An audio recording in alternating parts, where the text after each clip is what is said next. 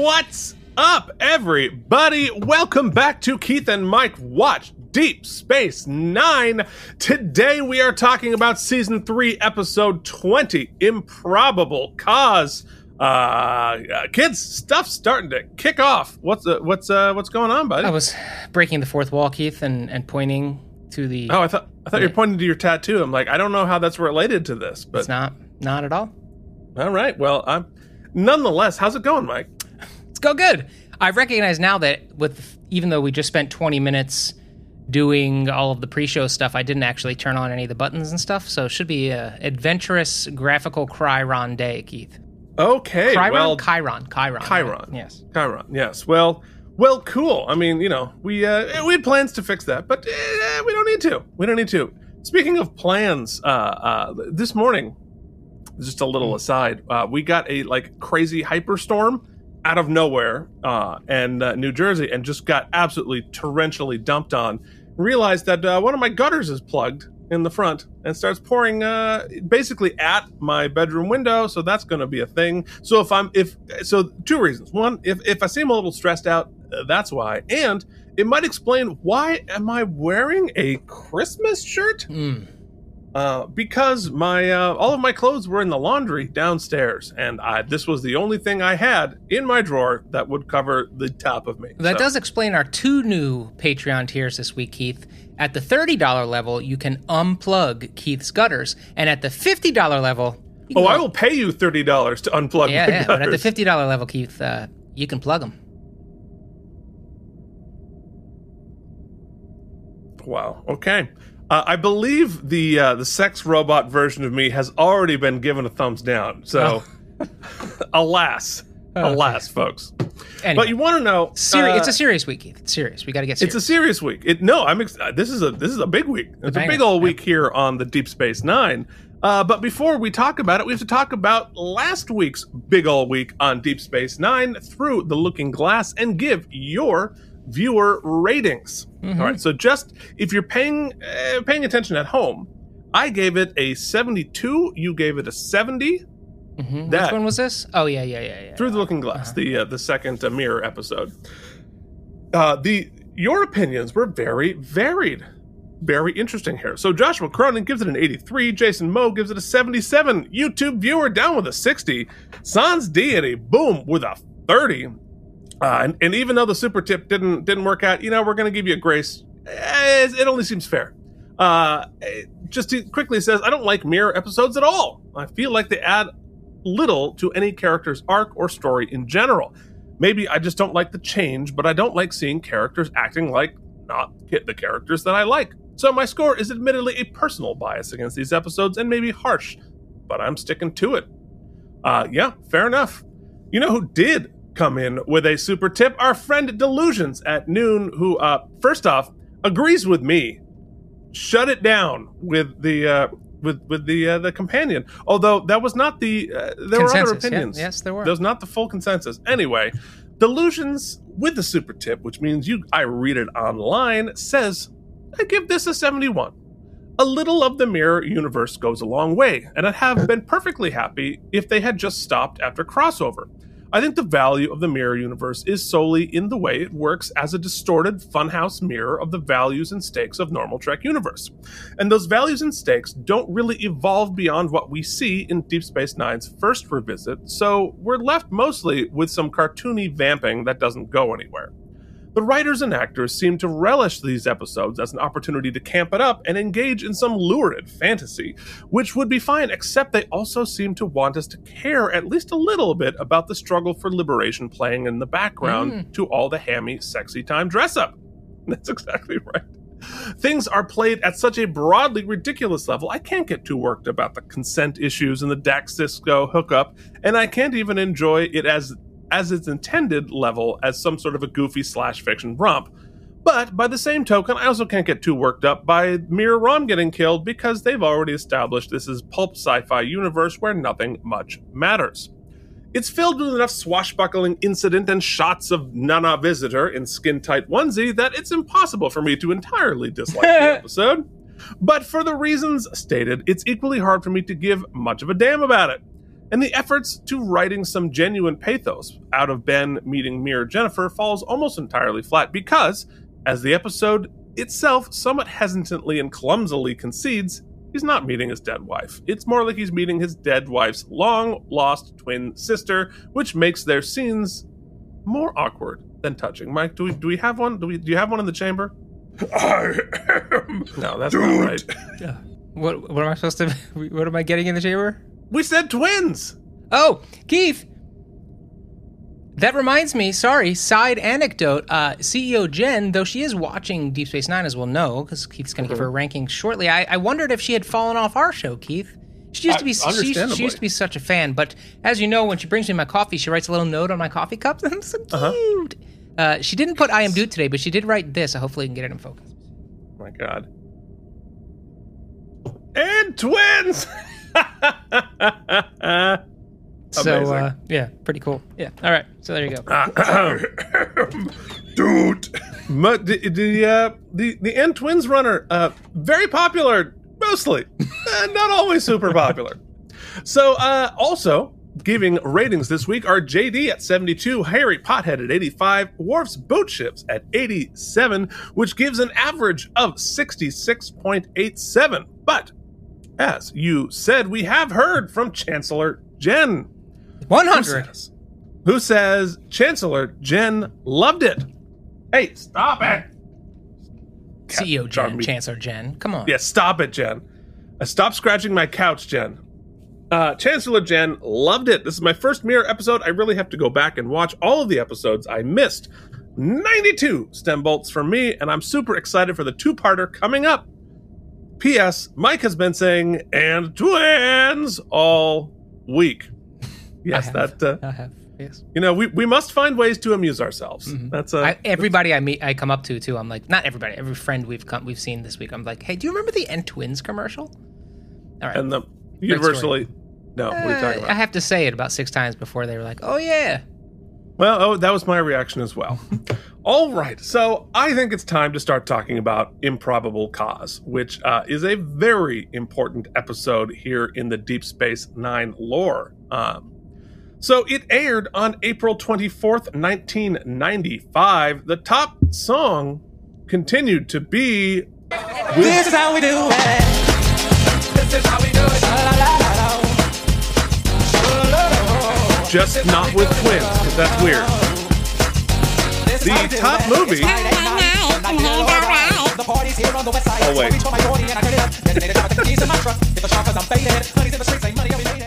Wow. You're welcome, Internet. The top movie was While You Were Sleeping. He's awake. Your family's here, Peter. In a film about love at second sight. Sandra Bullock? While You Were Sleeping. Shouldn't have left the booth. Shouldn't have left the booth. Shouldn't have left the booth. Wow. At some point, YouTube is going to figure out just the tempo changes and lock it all down. But apparently for now, not. Yeah, it works. It totally works. That's great. Yeah. Did you watch While You Were Sleeping? I don't. I'm just watching the trailer there. That's a hard no. I don't think I did. I am a fan of Bullock's oeuvre. Wasn't there like an Ellen DeGeneres version of that? Also, Sleepless in Seattle often rears its head in comparison, but I think it's different. I think he's in a coma, right? He's in a coma. It's not Patrick Dempsey, but it's that guy who looks like him, kind of. I would. In my head, it wasn't Sandra Bullock. It was Ellen DeGeneres. I just watched the trailer like just now, so definitely Sandra Bullock. No, I know. I'm sure you're right. Because my brain for 1995 romantic comedies is surprisingly not as tight as you would think. Because I was watching television. What was I watching on television? Keith, you know all the stuff we talk about usually. Fresh Prince of Bel-Air was new with a show To Wine Own Self Be True. To Thine Own Self Be True. I'm not wearing my glasses. And Gold. So the name of the episode, the name of the episode is actually, now that I'm squinting, To Thine Own Self Be Blue and Gold. Okay. To wine. Mike, you could just wear your glasses, buddy. There was a show following that. It was a half-hour new show on NBC called In the House. So that was a thing. But what I want to point out this week, actually, no snark at all, is that there used to be this thing that aired ABC, tried in prime time, 8 o'clock, It went all the way to 9, so it was a full hour. It's Peter Jennings reporting on ABC. Newsmen, Keith. Newsmen giving news. That was actual news. Peter Jennings. Yeah, Great. I loved Peter Jennings. I was a Dan Rather guy. I also enjoyed Dan Rather. You couldn't really go wrong at this period of time. It was pretty good. No, that was pretty good. Yeah. Pretty good. All right, so Tom Brokaw I never saw because I didn't get NBC. Brokaw's still doing his thing. I appreciate it. He's not in good health. We wish him the best. Yeah. Although, didn't he have some Me Too stuff? Unclear. Anyway, allegedly. What was Voyager doing tonight? I'll tell you what. It was Heroes and Demons, and you know what this episode confirms? What's that, buddy? Beowulf was out of copyright in 1995. Okay. So, yeah, there you go.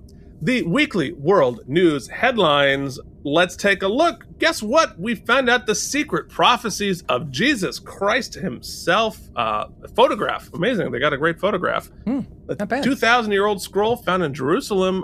Mike, what were the prophecies? Read how catastrophic storms will sweep the U.S. this summer. And Keith's house. Damn right about that. Earthquakes and floods will punish the wicked, or everybody.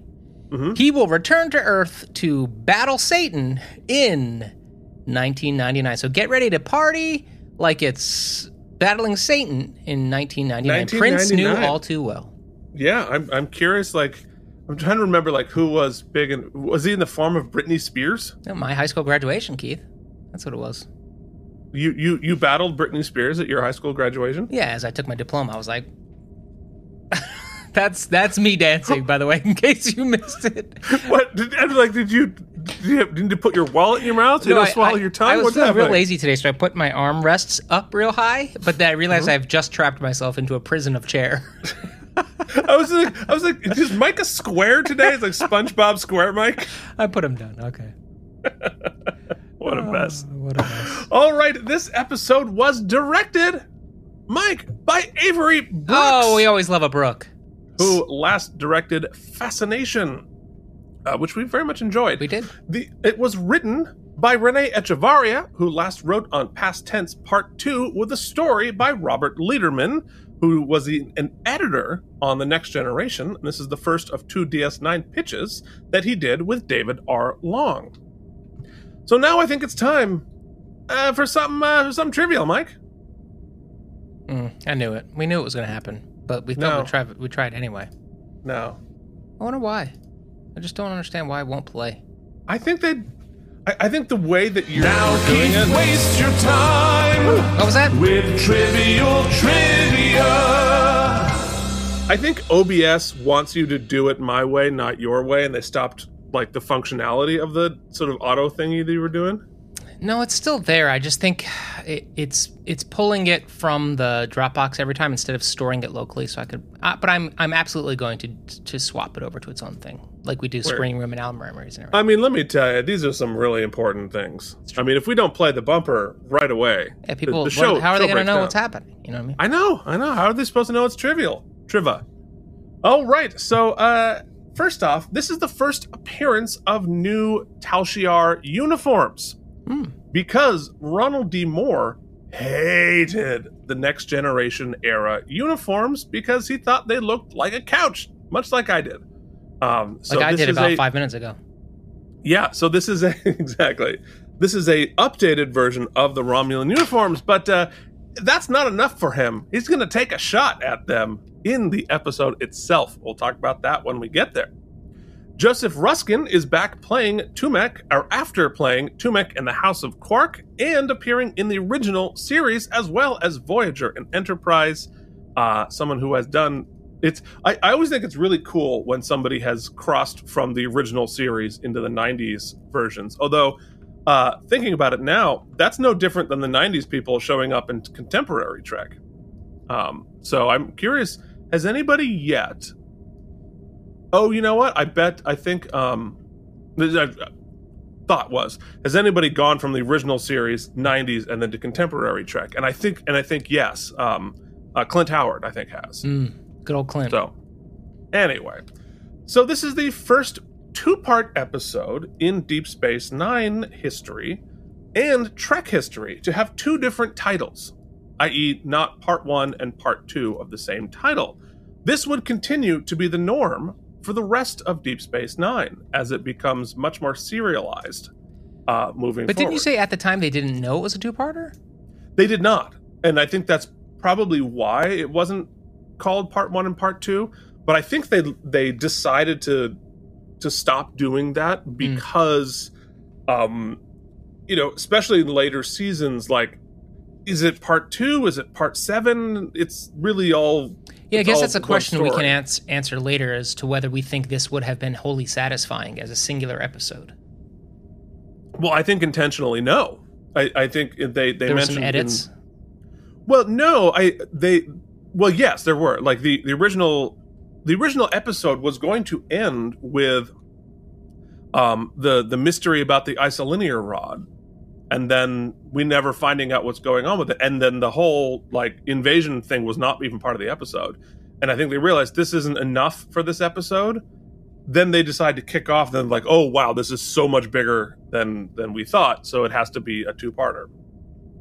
So yeah, I mean, crazy to think that this started off as like a singular little Garrick episode, because we are about to go on a journey, folks. Cool. All right, so you want to know who most dependably goes on the journey with us? Keith, I have a guess. Yeah. That would be our patrons? Yes. Why don't you tell us who they are and what they're getting Get their patrons in exchange get all for kinds a of journey? good stuff. You know, YouTube, it doesn't matter how many views you have. Let's be honest. They take most of that money and they squirrel it away in their little YouTube cheeks, though we love them. So we depend to offset our Top time cheeks, and guys. the work. Top Yeah, cheeks. top cheeks. Very nice cheeks. The best cheeks. The greatest cheeks. But we fill our cheeks with the love and support of our producers, Bryant, Kimball, Beersock, Casey Clark, Jason Moe, Andrew Hayes, Jorge Novo, and the mysterious Household Dwarfs, Big Ol' Boot Shivs, Charles Babadge, Richard Coleman, CRM Productions, Nikolay Ivanovich Lobasidski, Delusions at Noon, Steve Brown, a YouTube viewer, JD Makes, and The World Takes, just like Trent and Colin Dagan, Chris Mitchell, CRM Pat, and our dear friend Joshua Cronin. You can join them getting all kinds of stuff. Me watching the episodes, me playing video games, me wishing my wife would watch the episodes with me, Keith joining me every once in a while with some shenanigans, and you get an RSS feed of all of our podcasts released in podcast form as they were intended to be, with less face. You can get all of that and more. Join the team, patreon.com/K&M.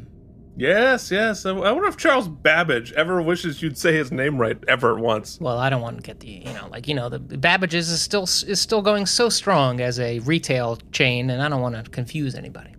No, but it is. He's related to them. Oh, that's right. Oh, well then we want you to have your we want your lineage well documented. Charles Babbage, we thank you for your monthly contribution, patreon.com/K, and don't forget the M. Yeah, there it is. All right, our guest stars this week include, of course, the incomparable Andrew Robinson as Garrick, Carlos La Camera as Retea, Joseph Ruskin as the informant, Darwin Carson as the Romulan, Juliana McCarthy as Mila, and in the end, as part of the credits, of course, the incomparable, in his own way, Paul Dooley, back as Enobrin Tain. Spoiler! I think it's time to go into the screening room. What do you say, Mike? Duly noted. That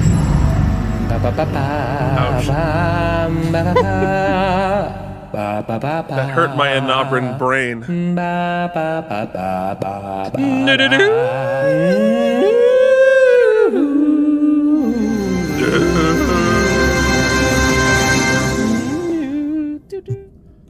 All right. So we begin Improbable Cause with Bashir and Garrick discussing Shakespeare. And Garrick thinks all of the best friends' betrayals in Shakespeare are predictable to the point of farce. You know what I smell instead of a farce? I smell a little foreshadowing. Ooh. Bashir is eating super fast. He's busy. But Garrick has nothing to do and is bored. He points out that humans are always in a rush, and despite humans having enough food, we eat like we're in prison. Fear of hunger while having an abundance speaks to some dark secret past part of humanity. Damn, Garrick is getting deep in the teaser. Just dropping some truth on us in a casual conversation. Mm-hmm. Well, it can't always just be foreplay with Bashir. At some point, we're going to have to get to the meat. Yeah, we do. Yeah, for sure. And it is an awkward way to end the date. But Garrick promises to bring Bashir some chocolates to make up. You know what? Always a good plan. Always, just bring some chocolates. Kira comes up complaining about the Elosians when there's a giant explosion in Garrick's shop. It's a large explosion with lots of practical fire. You never see this on TV today. And Bashir rushes into the fire to save Garrick, who luckily is still alive and able to quip. That is... it's a great one-liner. He has so many this episode.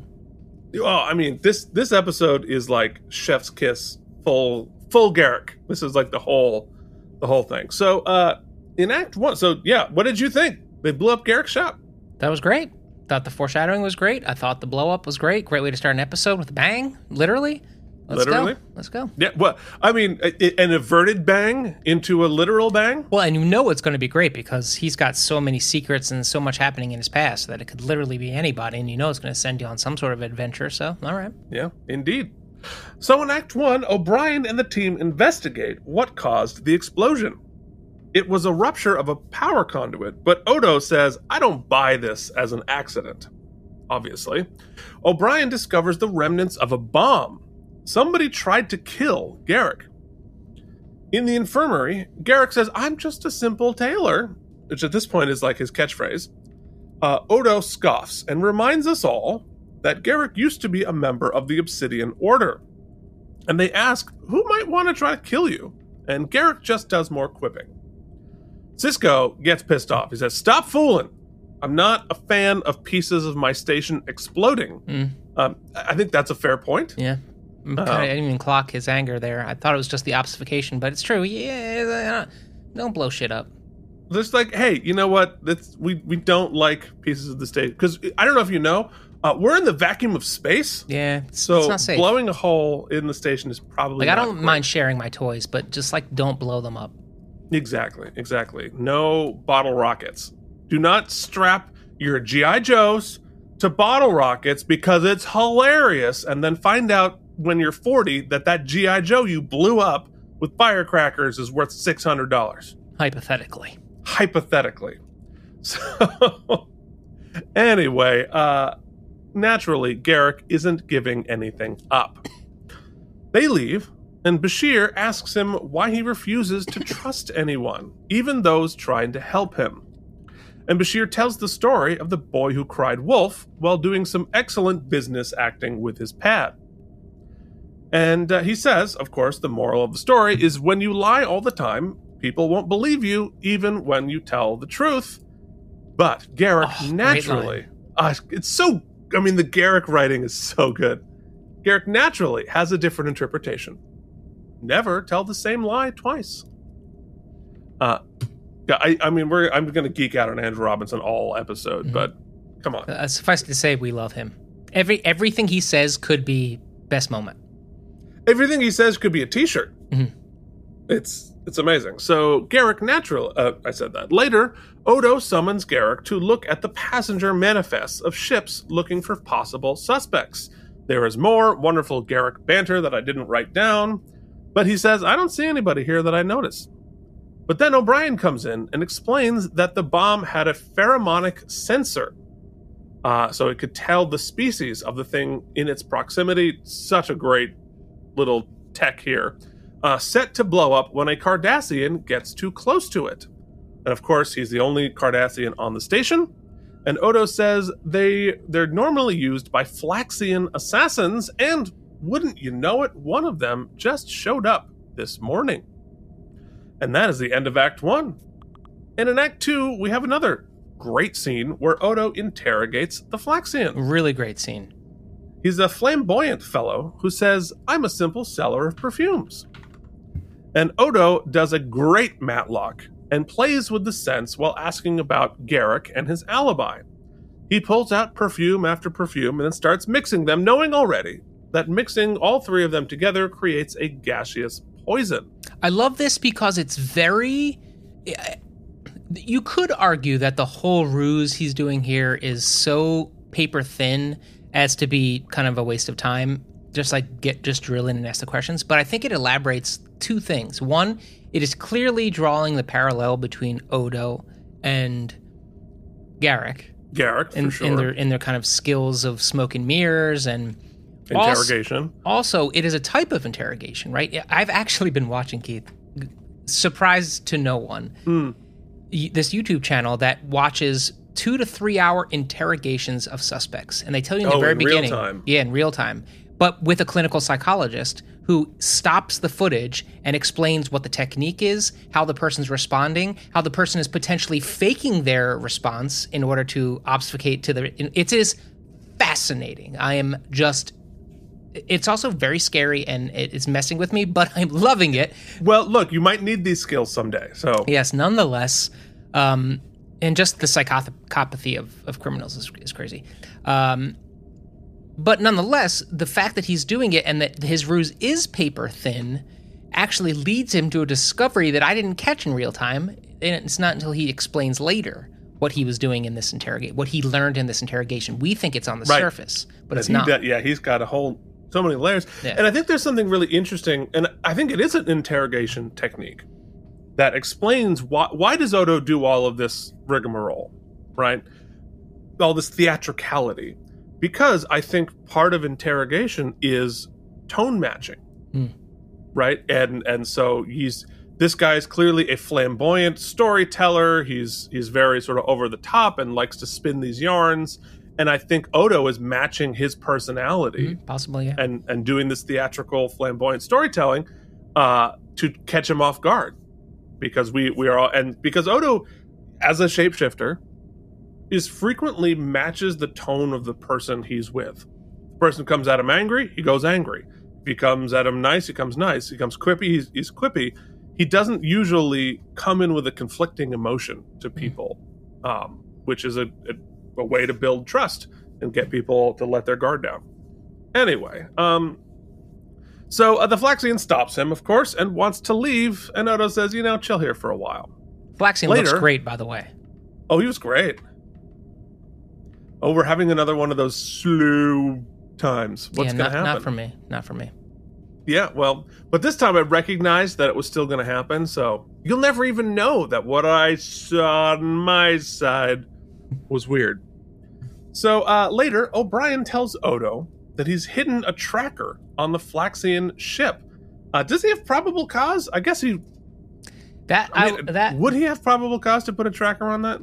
Well, no, my guess is no, but I wonder if this, I don't know if it's a wormhole or if we're just making an assumption that it's all above board, but I was wondering because remember later, Ben gives Odo permission to kind of do some investigating through channels that perhaps are not fully sanctioned, and maybe O'Brien has an agreement. Channels, yes. Maybe O'Brien has an agreement with Odo to participate in some potentially gray areaed, ethically gray, ethically, yes, not ethnically. That's different. That's a different podcast. Those are Cardassians. Yeah. No, I mean, I could see that. I could also imagine that if this guy is suspected to be an assassin, that they might have like a FISA warrant on him at some point. Through the because apparently the Romulans can just kill whomever is on their list wherever they may be. Well, right. I mean, I guess because they're in Bajoran space, not Federation space. Maybe they have a treaty with Bajor. Who knows? That's like us here if we were watching America's Most Wanted and they're like, if you see this individual, instead of call this tip line, murder them with no questions asked. Well, right. Or just like call the Peruvians to come in and kill them because they have a warrant. Unclear. But, it's space. It's a little bit Deadwood out here, this far out on the edges of Federation space.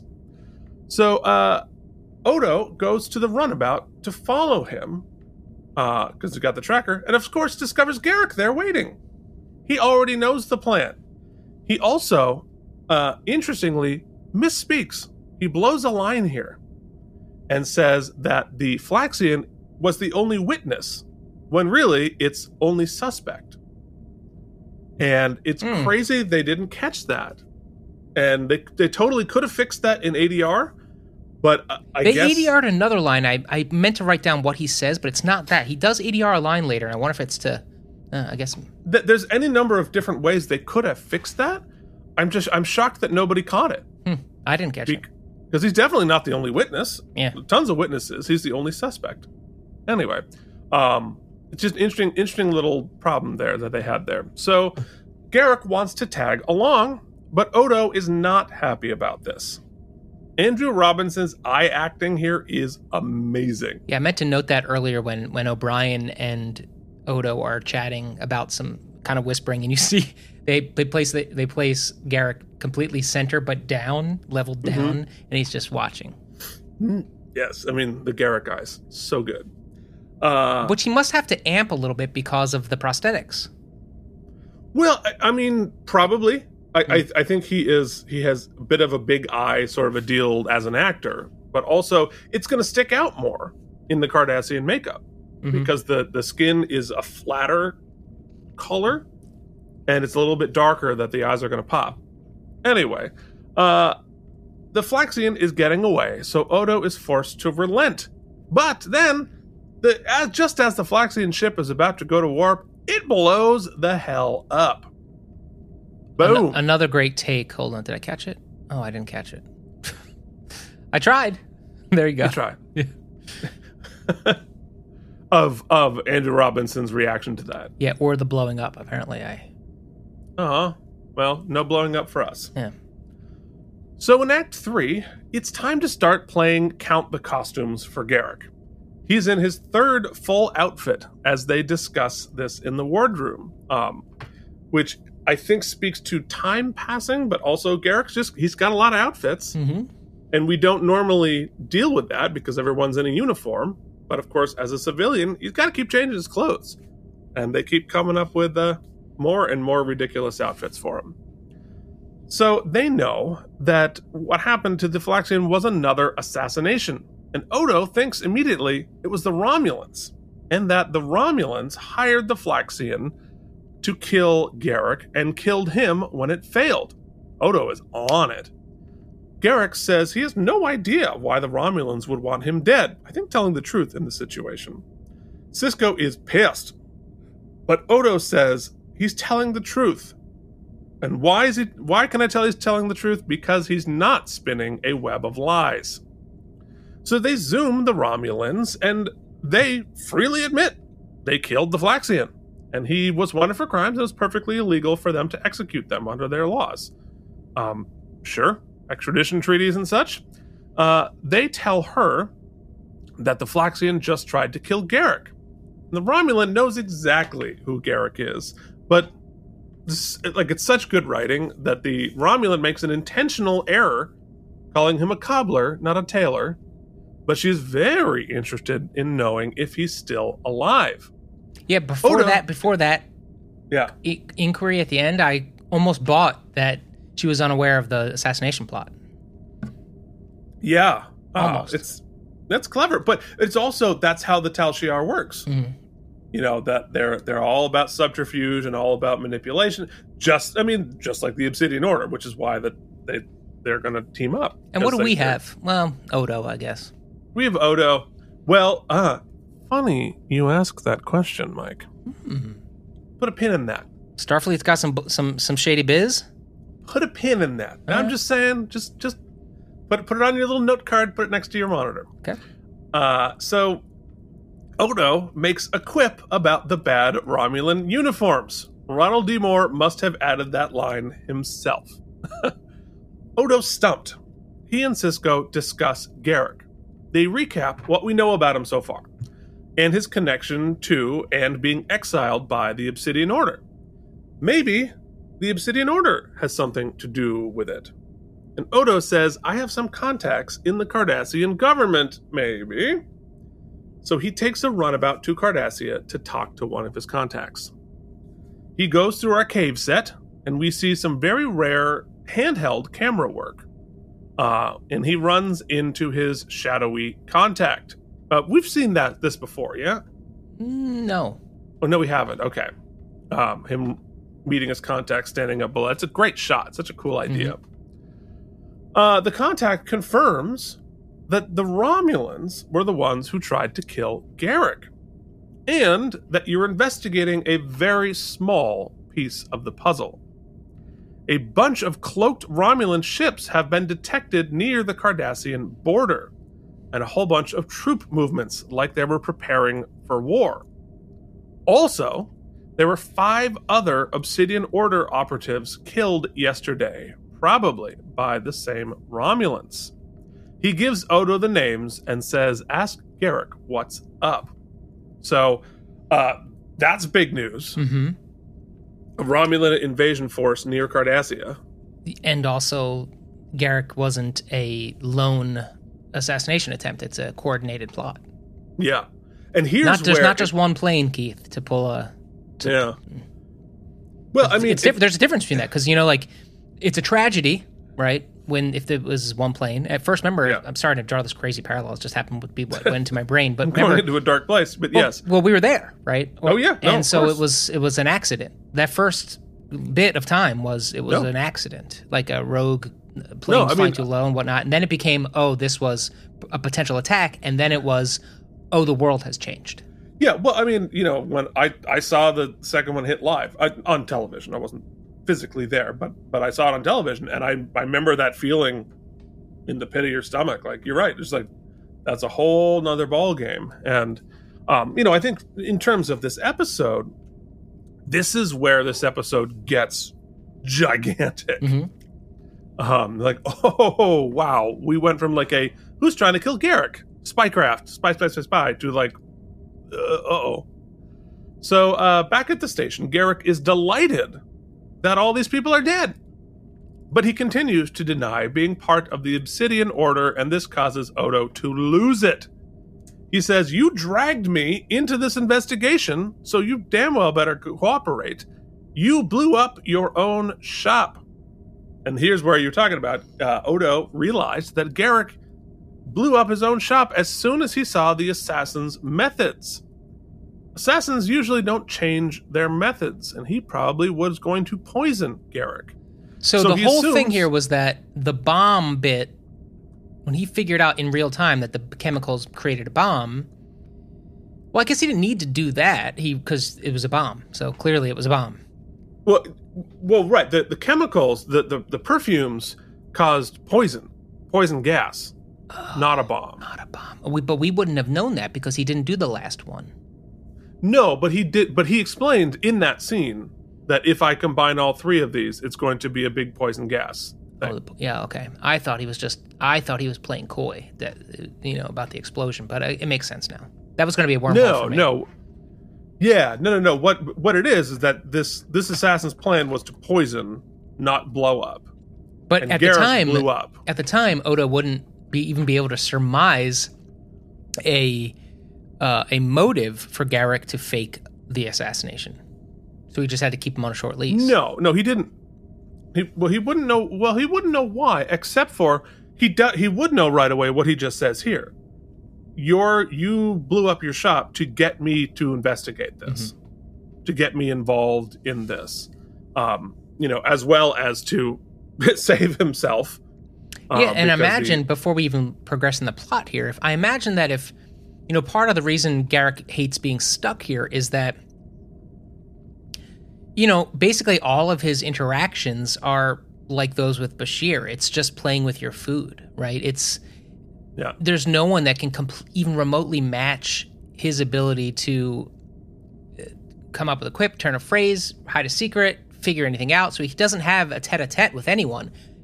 But he probably he's probably taken notice that Odo maybe is someone he could spar with / share ideas with, bounce ideas with, and so he really had to put him through sort of a crucible before that. And also, like, from Garrick's point of view, he doesn't know why somebody's trying to assassinate him. Yeah, so he needs someone who has some sort of a He might know about the Romulans, though. He might know the Romulans have gotten the border, so he knows something crazy is going on. I can't go to the Cardassians for help investigating. And there was only one person in my history who I actually trusted enough to share truths with and have conversations with, and he's not even in the picture just yet. That's no, exactly. Well, because he's an enemy. Oh, right. And he's we the don't one know who what exiled happened. him. Right. Well, we know that Tane exiled Garrick, and so like they're blood enemies at this point. And he probably we don't know the machinations of what happened. No, we don't. We just know that Garrick betrayed Tane in some fashion, and that's what got everything blown up. So yeah, I mean but Garrick's so smart. Blowing up his own shop is smart on a couple of different levels. One, it throws off the assassins. Whatever the plan was not anticipating blowing up his own shop, but he also clocked who the assassin was, what their techniques usually are, and were able to draw Odo's attention to this particular person by using something his species does, and to have all of the ability to do that. He knew he was being targeted by an assassin well before shit went down. Yeah, well, because he had to put that whole plan into action. Yeah. So, like, he clocked that. I mean, I'm sure Garrick checks the manifests of who's coming on the station every day. Yeah. And realized, oop, that's an assassin. Probably coming for me. You gotta, and then, who knows how many different secret levers he's got in his shop to implement all of these various things. And here's where I'm gonna right here. I'm gonna call this out later. There's a beat change here that happens that we haven't seen Andrew Robinson do yet. We haven't seen Garrick do yet. Where he drops it all, right? He gets real intense, and it's almost like a different fucking character. He's telling straight truths. He's explaining exactly what happened. It's like whatever gauntlet he put Odo through, Odo has now passed, and he's like, okay. And he's like, does this whole beat shift, which is an honest, not want to say honest, he's let someone in under the hood. Well, he is vulnerable in this episode a couple of times in a way we've never seen him. But this is that first before. Beat change right here.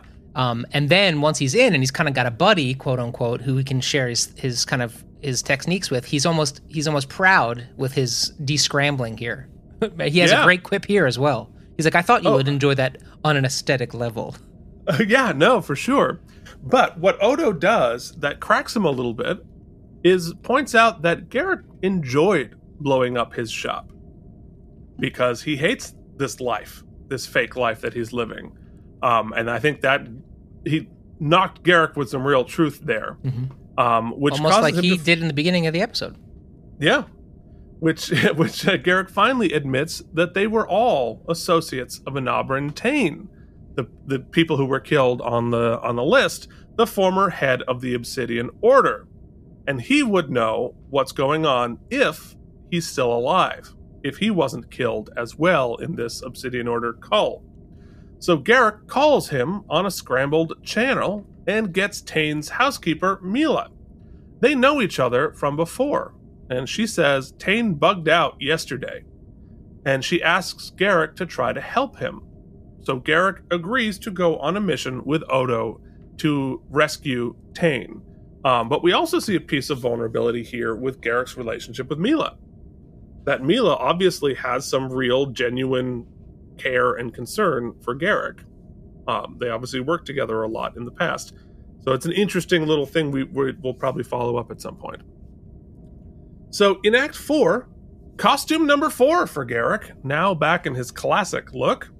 Garrick classic. Bashir walks him to the airlock.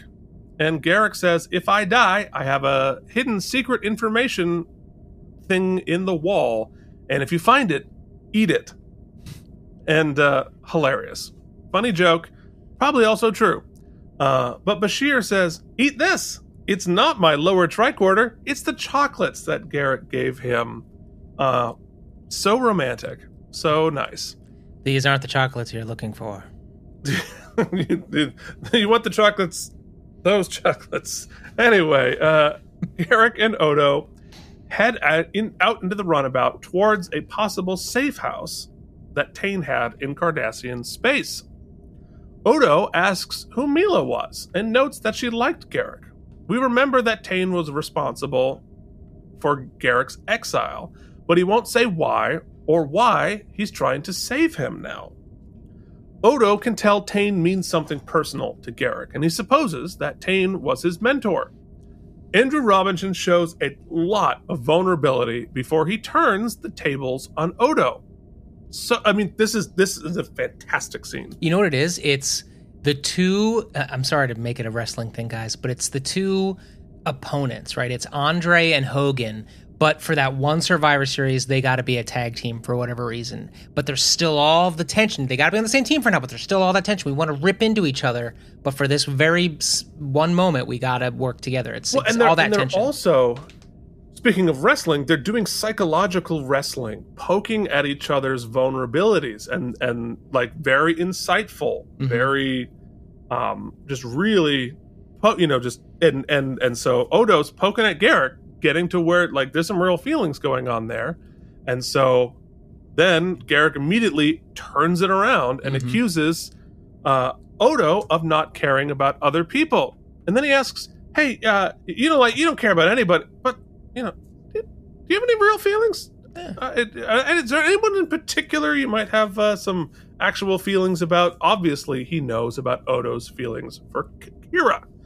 It's a masterful struggle between two characters digging at each other's emotions, and each of their greatest vulnerabilities, their connections to others. And just let's take a look at, once again, things that happen with cinematography and direction that you don't kind of catch in an episode, but you notice the intensity in their looks, right? But also, check it out. We keep eyeline right here, where we have an intense stare by Renee here, and then it fades over. It's the same framing. It's the same shot with Garrick. Yeah. Right? So they're just juxtaposed, and they keep the eye lines. And they're both feeling real vulnerable feelings while trying to hide them. These two characters have a really dovetail. They're very isolated characters. They're the only one of their species on the station. They have an affectation of, I don't care about anything. I don't have any connections to other people. Like, I'm just going to do my job. I'm super competent. I'm a little spy-y. But in reality, they both feel deeply and have deep connections to other people. And they're both incredibly good at what they do, but that requires a level of autonomy that kind of puts everyone on the outside. And they're both of their Achilles heels are their feelings for other people that they try to hide. And they both know it about each other, but they don't ever come out and just quite say it, but they made it very clear that I know your Achilles heel, and I know your Achilles heel. Great writing, great scene. So they arrive in the system, but then a Romulan warbird decloaks over them in Cardassian space. They lock a tractor beam on, and they try to send a message out, but they don't know if it got out before the Romulans shut it down. They're taken prisoner and onto the Romulan ship. And on the Romulan ship waiting for them is Enabran Tane himself. Holy crap. So in Act 5, Tane and Garrick spar in a half-friendly manner. Tane meets Odo finally, and they spar a bit too. Garrick asks Tane what he's up to. Have you unretired? He asks what he's doing with the pointy-eared folks. More terrific writing here. You're telling me Paul Dooley was never on Out of Practice? No, he was 100% on the practice. He won an Emmy for the practice. Yeah, but he wasn't the guy I'm thinking of. He wasn't the smoking judge. He was Judge Swackheim. Swackheim, right. Okay, it's all. Now we got it. Okay, dude won an Emmy for our show. Yeah, I know, but I thought earlier you told me he wasn't. But now it's he wasn't all the smoking judge. Yeah, that was he did play Klingon, but yes. So he asks what he's doing with the pointy-eared folks, and Tane points out how clever a gambit that one sentence was by Garrick, using a racial slur to find out what side Tane is on, defend the Romulans and reveal his allegiance, or leave the comment unchallenged and drive a wedge between the Romulans and Tane. Just great psychological warfare, spycraft, and Tane is on it. Yeah, letting us know that, hey, Garrick doesn't have a step on me. Yeah, well, because he probably taught Garrick how Yes, to do right. that. Correct. But also, he incredibly smartly does the only thing that gets himself out of the trap that Garrick laid. Announce the trap. By breaking the fourth wall and announcing the trap. It's I always talk about all the time, write your characters to the top of their intelligence. And this is both of these characters right there, right on top. So smart. But so yes. he almost exposes a bit of his own weakness here in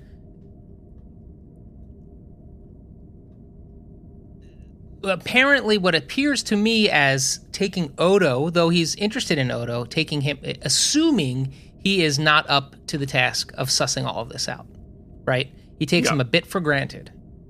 His intelligence. And that, yes, and now you have perfectly isolated the Achilles heel of the Cardassians, which is arrogance.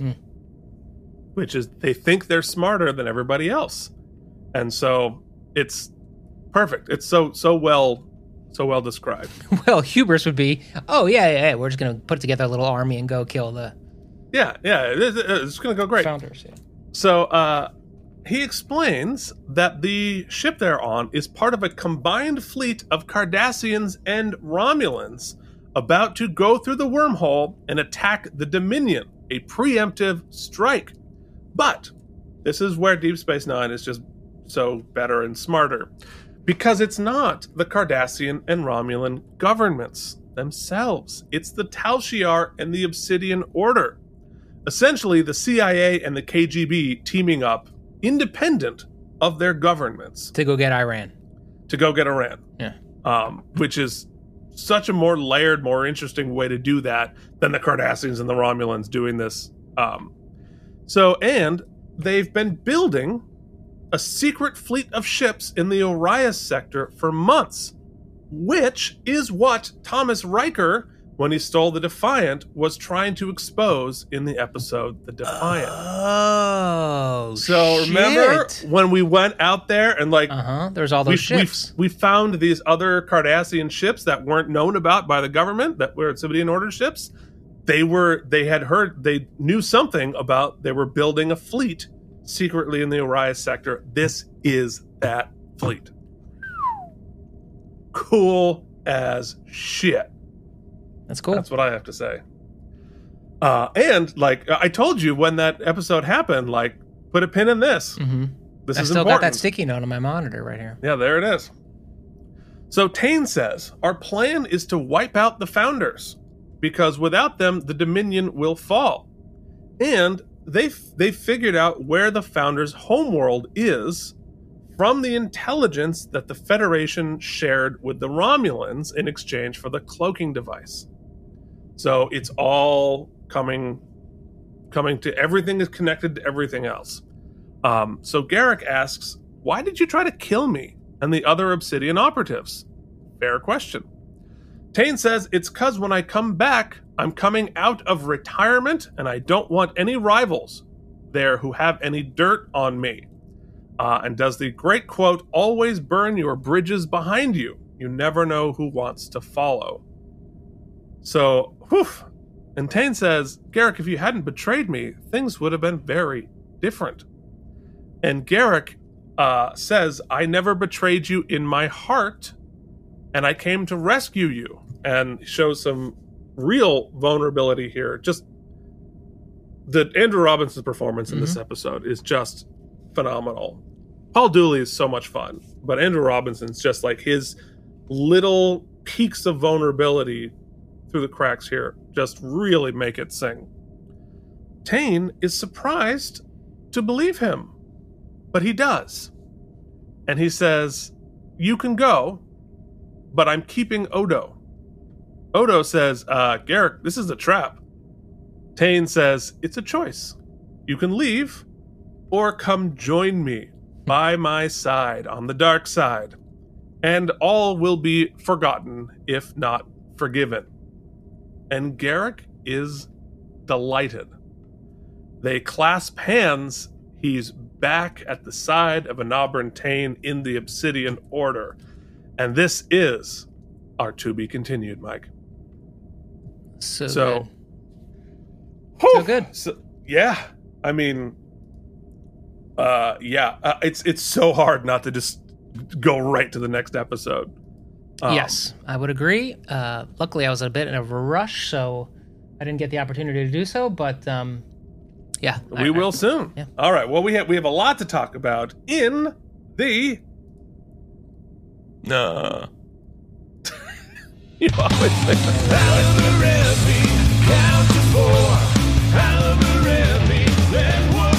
Two, three, four.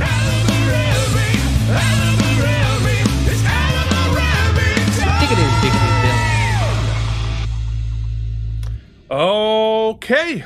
First up, we must discuss, were there any wormholes in the plot? A very tight episode, Keith. The one I had was that I couldn't quite understand. I know that Odo said he figured out the the dudes don't change their methods, and I was like, but how does that point him towards Garrick blowing up his own shop? But you, during our episode recap, filled that wormhole for me. So outside of that, and outside of, I would say that the trust that is established in the final scene between Dooley between what's the bad Tane and Garrick is a little quick to happen, but A, it still could be a trap.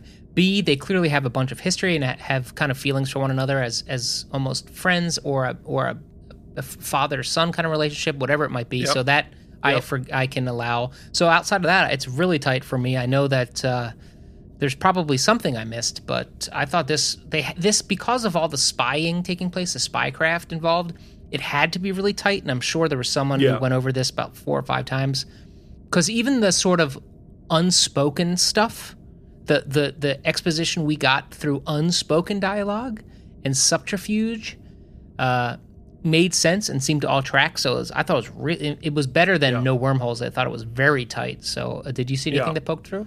No, I've got nothing. Mm-hmm. The whole thing is, and what's great about how tight all of this is, it is tight, interconnected with many other episodes, right? It works completely well with the Defiant episode, which was the sort of the prequel to this episode. Also, The Wire, where the first time we meet Tane, and we're exploring Garrick's relationship with Tane, with the Obsidian Order, with being a tailor. That all tracks. Odo's relationship with Garrick here, I think, is very interesting. Like, I mean, I'm sure somebody out there will have something, but I think this is tight as shit. Okay, there you have it. There it is. Let's talk about our best moment. Yeah, man, you could pick out so many different things here. There's so much great stuff happening. But for me, I mentioned it earlier, it's the first time we see something we haven't seen before. And you'd think Andrew Robinson's performances have been so nuanced and so just fun and spicy and chewy and all of those good things. There's scenery chewing, Keith, that can get grating. Mm-hmm. Looking at you, Strange New World, potentially. Or what's that new species we found? The Carol Kane of it all, if you will. Yes, yes. But there's some scene chewies that are just delightful, and Garrick is one of those characters. But here we get the first time we see that beat change with Odo in Odo's office, where he's just run out of scenery to chew, and so he has to be straight up for a moment, and he's disarmed, which is new. It's brief. It's just a brief moment before he gets back to his quippiness with Odo and lets him into the inner sanctum. But that beat shift when you're like, oh, there's so much more to the well, is exciting, and it was my best moment. Yeah, and for me, it's also the Garrick Odo scene, but it's the one in the runabout where they poke at each other's vulnerabilities, and that they sort of show to each other, I know way more about you than you think I do, and than you want me to, and that sort of power struggle there. 100%. And it working, right? That jab at the emotion, it worked for both of them. Yep. They're on very even footing here. And it's great that we both mention these character moments as best moments and don't even mention, I think we have to honorable mention, the big reveal scene, because so much track that was laid finally gets a locomotive to start moving through it. The track connects. Yeah. right? It's not just some like random like swing in another direction. They've laid this track for a season, for more than a season. Yep. And it's finally starting to connect. We're starting to see where the train is going. And even though this is a very surprising, like it was, talking about the Romulans coming in. I guess we might as well just go into episode rating here, and we should do it as a discussion because it's more about that. Yeah, but we've got we got to do the bumper. We got a great bumper. We got to play it. Play the bumper. You get some stamps. Come on. Hell yeah. They are self-sealing. Here are some stamps for you. So yeah, keep going. In terms of the world building, right? We also, if you remember the episode where O'Brien was shifting between time in Visionary, right? And that ended up being a Romulan plot, right? And there was a cloaked Romulan ship there. And what was their goal? They were trying to preemptively blow up the wormhole. Mm-hmm. And so the Romulans being crazy obsessed and scared of the Dominion threat and wanted to do something about it, that's not new either. Mm-hmm. But combining we've learned the difference between the Tal Shiar and the Romulan government and the Obsidian Order and the Cardassians. And so while it's shocking to see that the Tal Shiar and the Obsidian Order are working together on this big plan, it is also, once we realize it, is kind of inevitable. And those are the best surprises. They didn't just show us that the obsession, or the, I want to say obsession, the focus on the founders and dealing with that threat. But they also took that episode where, I believe it was, who was it, where we were talking about the Obsidian Order, and Kira was like made a Cardassian for a minute. Oh, yes. Whatever that's called. But we learn in that episode, all the way back then, we learn in that episode that the Obsidian Order and the Cardassian High Command, they operate independently. There is very little crossover. In conflict with each other. And so that's important to know. So it's not a shock to learn here, oh yeah, well then that they would probably have different plots and different. Of course they're going rogue. Right. Yeah. So it all matches up and all makes sense. And then it's you know what it reminds me of a little bit, Keith, and I think you'll appreciate this. Have you seen that YouTube that's like or video that's close up of this star, right? And then basically, I think it starts on Earth, and then it starts to zoom out and zoom out and zoom out and zoom out and zoom out and zoom out and zoom out and zoom out and zoom out. And it goes for like 10 minutes. And it tells you that this is moving, like every second is a light year or something. And it just gets the full picture of the known universe that we have from the Hubble. And it's just, you can't even imagine how wide. Really that's the mind, feeling I'm starting to get as we're zooming out. And I'm like, oh my God, this conflict is huge. It's huge. Oh my God, we're just a little player. There's all these other chess pieces. Oh my God, that's the feeling I'm getting. Yeah. And for the first time, I feel like that is accelerating now. And it makes sense to me why we moved this episode and we're starting to kind of, because I've heard so much about this Dominion War as a proper noun, right? I know none of the specifics. I've been trying so hard to avoid spoilers, all these things. You just know it's capitalized. Yeah. And finally today, I got the first sense of it because Dooley's character says, because I think Garrick says, well, once they find out, what if I go tell them, blah, blah, blah, blah, blah. And he goes, it doesn't matter. The spark has happened and it's happening. Yeah. This is we going. So it's awesome. Now it feels like I've jumped. My fear is gone. I've jumped down the water slide and it's time to start. It's time to start getting wet, Keith. No, absolutely, and also something that Odo's contact says, like you were investigating a tiny pebble in this ocean, right, and like I think that's also speaking to that, like this the scale of this is we're still in the process of zooming out. We are not zoomed out yet. We are still in that process, and it's really exciting. But I think a lot of people complain about the first 3 seasons of Deep Space Nine a lot because it feels a little slow, it feels a little episodic, but I think And yes, it is that sometimes, and there are plenty of like sort of filler episodes that don't feel like they're, serving much of a purpose. But I do think that the patience the show demonstrates throughout this, and its ability to drop pebbles, like these little nuggets weren't put in consecutive episodes. I think that the fact that Defiant was 10 episodes ago, that we met the Jem'Hadar in season 2, that we heard about the Dominion for the first time, we're discovering little things, that's not happening over the course of 4 or 5 episodes. That's happening over the course of a couple of years. I think is incredibly valuable when it finally pays off, because it feels not like a story they created, but the world that we're in. And I think it gives it the epic scale. It gives a sense of like, this is epic. Mm-hmm. And, it's a little bit like why you get to Avengers Infinity Wars, right? 20 movies in. Right.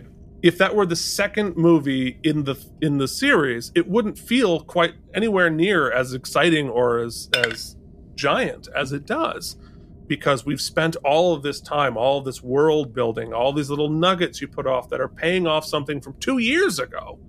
And I think that is where it becomes so exciting, because of the epic scale of things. And that's why Deep Space Nine is special, because no other Star Trek series does anything like this. And so it really, really starts to pay off. And we're kicking off an incredible journey, and I'm so freaking excited. So we got to get to math here, and I'll keep it simple. Our highest rated episodes generally are kind of those two-handers where great character development and great writing meet with great acting.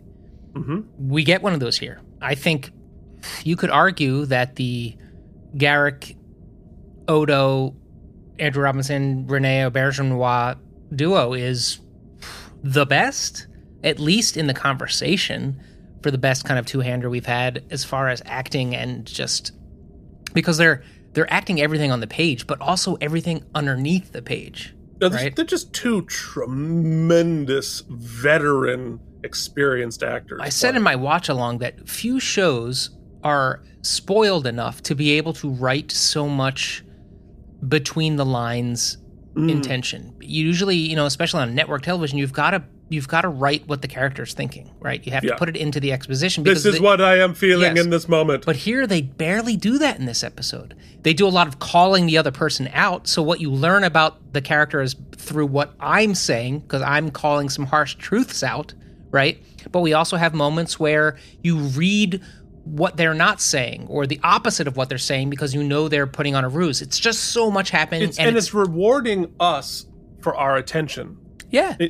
And like, when Garrett goes after Odo about Kira, about the fact is Kira's name even mentioned? No. Yeah. Nobody he doesn't say anything about being in love with anybody, doesn't say anything about Kira, but we know that. It's like and Odo knows the that. feeling of an escape room or a murder mystery or something isn't when you get to the end and they do the reveal, like a lot of Murder She Wrote or whatever, and you're like, I have no idea. I couldn't have figured that out. You want your audience to figure it out right before the reveal, so they feel really smart, or at least say, "Oh, I could have put those pieces together," or like it makes sense now. Yes, I mean there are different ends to that ways, means, But my point is that you want to empower your audience at the end of the day. Yeah, and this does that. So we also love episodes where the 5D chess is revealed, and a move is made, or multiple moves are made, or an end game is in sight, or in this case, the brinksmanship is about to pop off. So we're getting all of that in this episode. I can't find too much to not like. Even the character designs of characters who were in one interrogation scene were awesome. Just great stuff. I really want to shout out Avery Brooks here. Some great direction, some really great direction, great shots, acting direction. Not much not to love, Keith. It's hard not to go crazy here, but I want to leave a little bit in the chamber for the sequel and see how we follow it up. But I'm going high. I'm loving a 96.5 Woo! stem bolts. She doing. There it is. Everything you said, yes, I think my feelings are very clear. I'll just add one little thing that I'd mentioned, but I'll just reinforce. I love paying off the consequences of sharing intelligence with the Romulans. Right? And we've now, because of Strange New Worlds, Mike is much more familiar with some of the Romulan stuff, too, and the way they think and the way that they work. So having the, we got the cloaking device. Amazing. But it's not without consequences.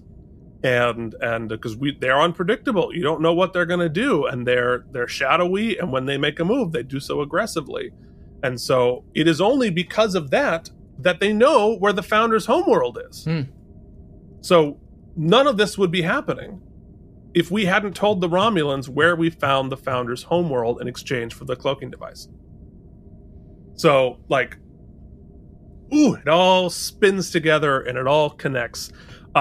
So for me, I'm going to give this 93 self-sealing stem bolts. I got to leave some room. Yeah, that's true. Because we're coming up on some stuff. So what did IMDb think? Well, Mike, this is, according to IMDb, the 17th best episode of Deep Space Nine.